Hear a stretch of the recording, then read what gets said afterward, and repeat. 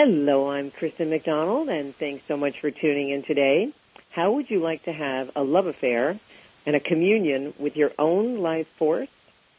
Gabriella Masala knew from the age of 3 that her mission in life was to actually transform consciousness.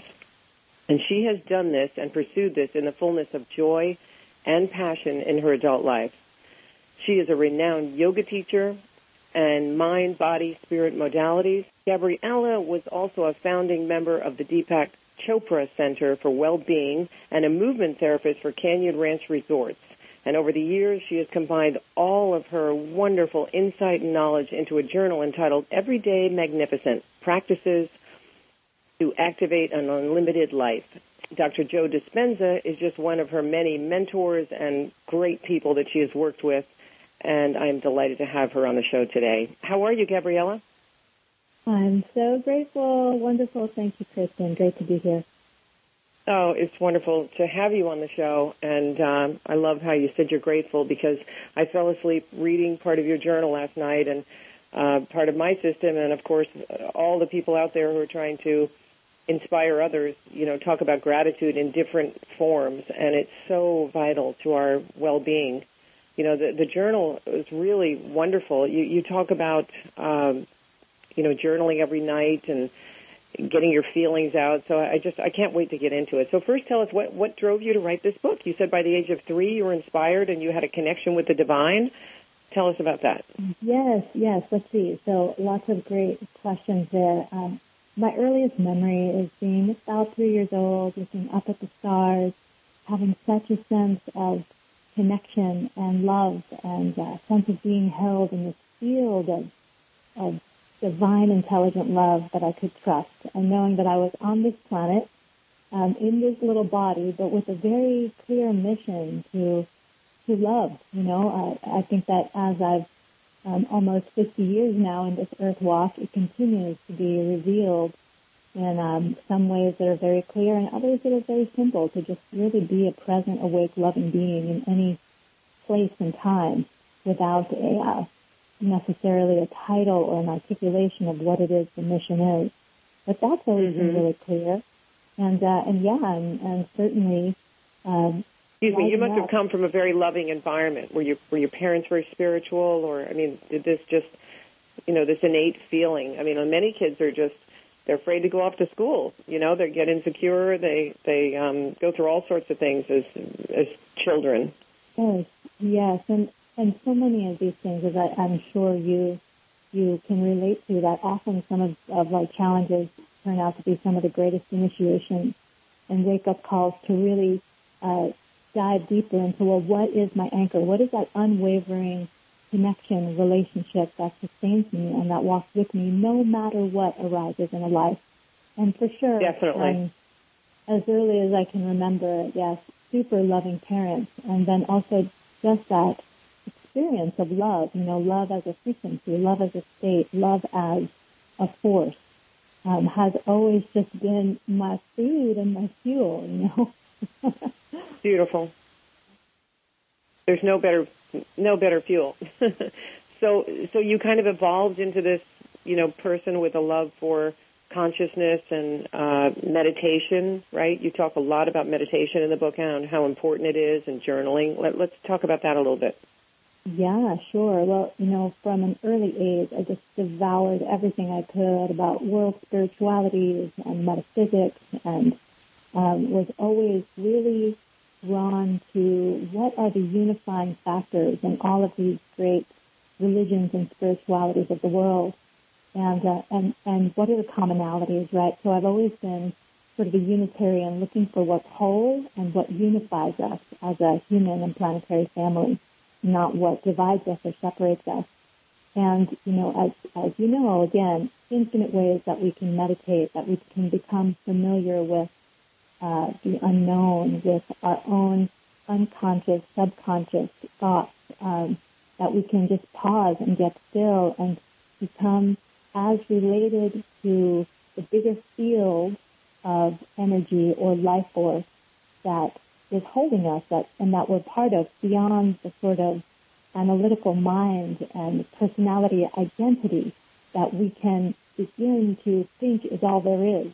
And I feel like meditation is such, again, whatever form, I think in asking, well, what's the best kind of meditation? My current response is always the one you'll do, right? Because whatever practice you will do that helps to wake up from the trance or from the kind of conditioned agreement feel that we live in a world of matter and separation, whatever will wake that up is going to be effective.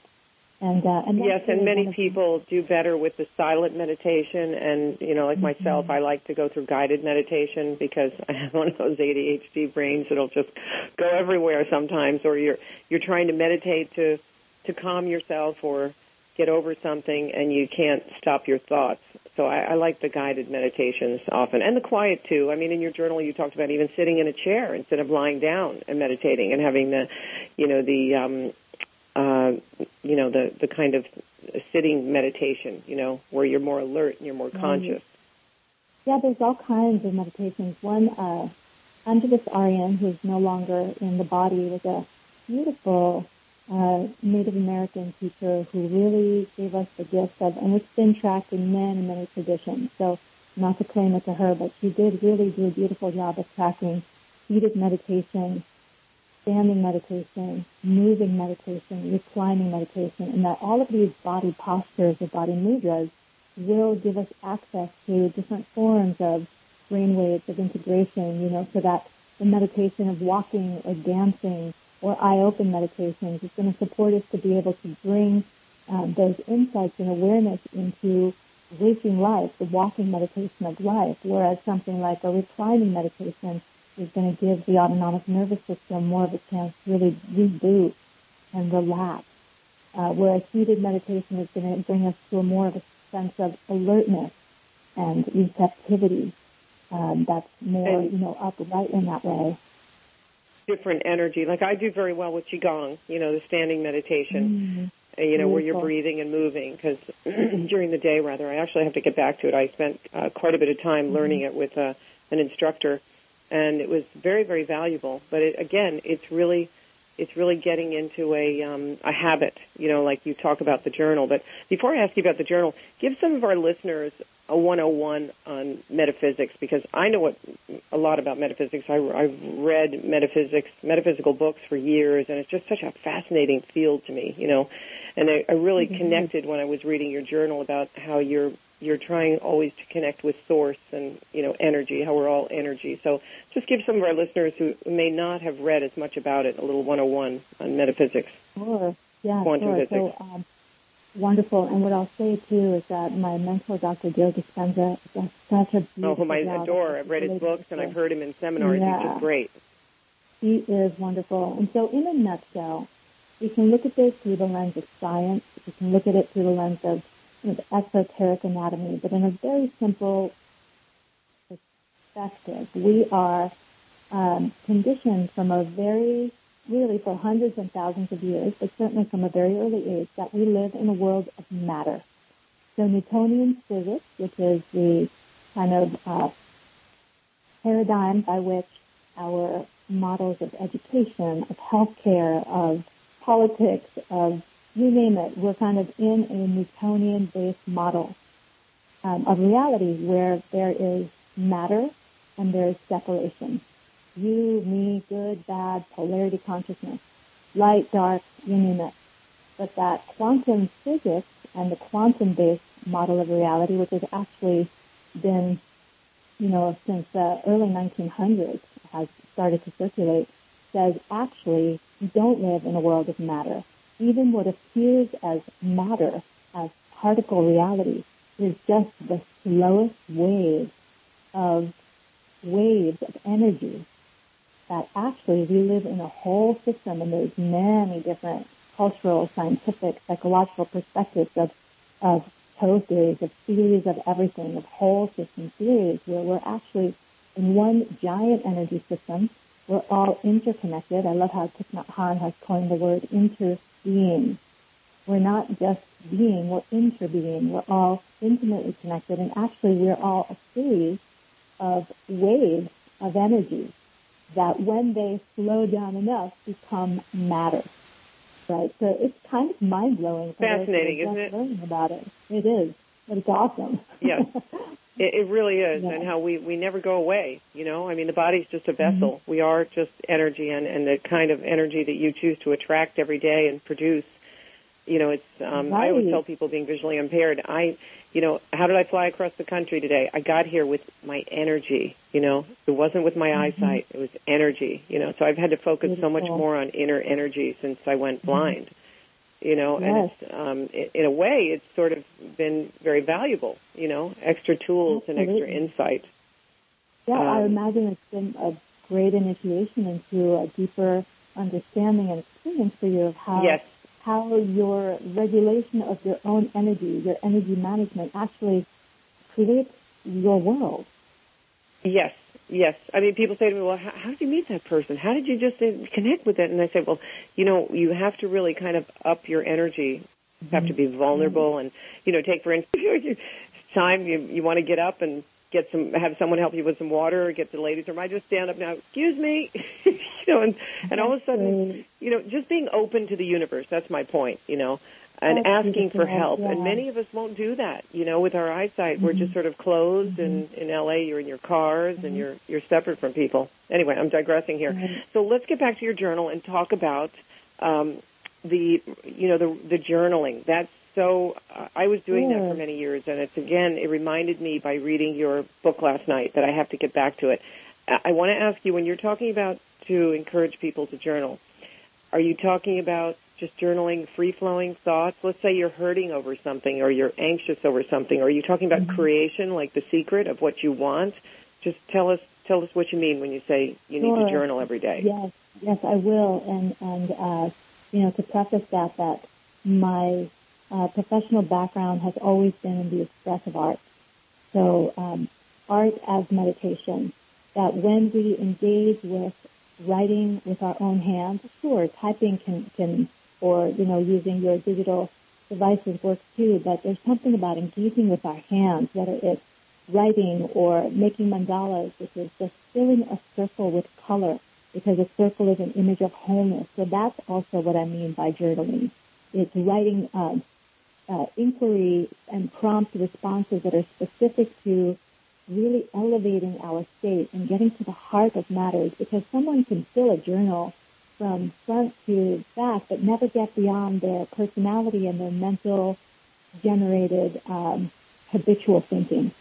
But this journal is really about diving deeper, and even so there's writing prompts, there's inspirational questions that are really looking to get to the heart of who are you now, and why are you here, and what lights you up, and what is your passion, and why have you taken a human life? You know, so there's specific prompts in the journal. And I really feel that there's a way that journaling can be a way of self-discovery, but it can also be a conversation with the divine or with the invisible realm.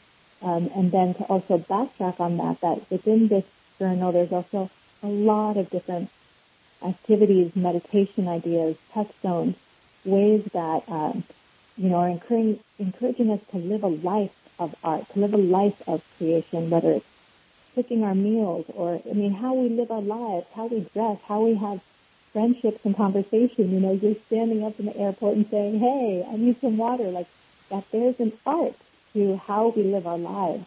And that when we are engaging our creativity and getting out of that kind of trance of normalcy, we are in touch with the creative force, with creator, with creation. And that has... And it's so interesting. Yes, and it is a love affair then with our own life force, as you say. But, you know, the writing is so powerful. I've always found that. You can sit by yourself, you can engage in conversation, you can think. But the writing does something, even with feelings, when you get it down on paper. Every time I've ever really wanted something in a big way, I have actually written it down before, including just this radio show years ago when I just was, you know, thinking of another outlet for my speaking, and things just seem to kind of appear when you put them on paper. But, you know, in the same vein, it's very powerful to get feelings out that may be hurtful or that you just can't get off your chest by writing. Yes, it's true. Definitely. I think there's some great studies about how people who write down their goals or intentions or in general have a writing practice will increase the manifestation of those goals, intentions, desires by 80%. Yes, I think that's a Harvard study. Right? Yeah. Harvard did 2 studies on that. I know this from my workshops and everything, but you're right. You're absolutely right. And I need to keep practicing it myself, practicing what we preach. So give our listeners, again, a better breakdown of what's in the book, like a step-by-step. If they buy your book, how will they start and please. Sure. Well, first of all, there is a context for what are you doing and why, and really that an everyday magnificent life is by our own design and it's by our own value system. So that this is not my book, this is your book.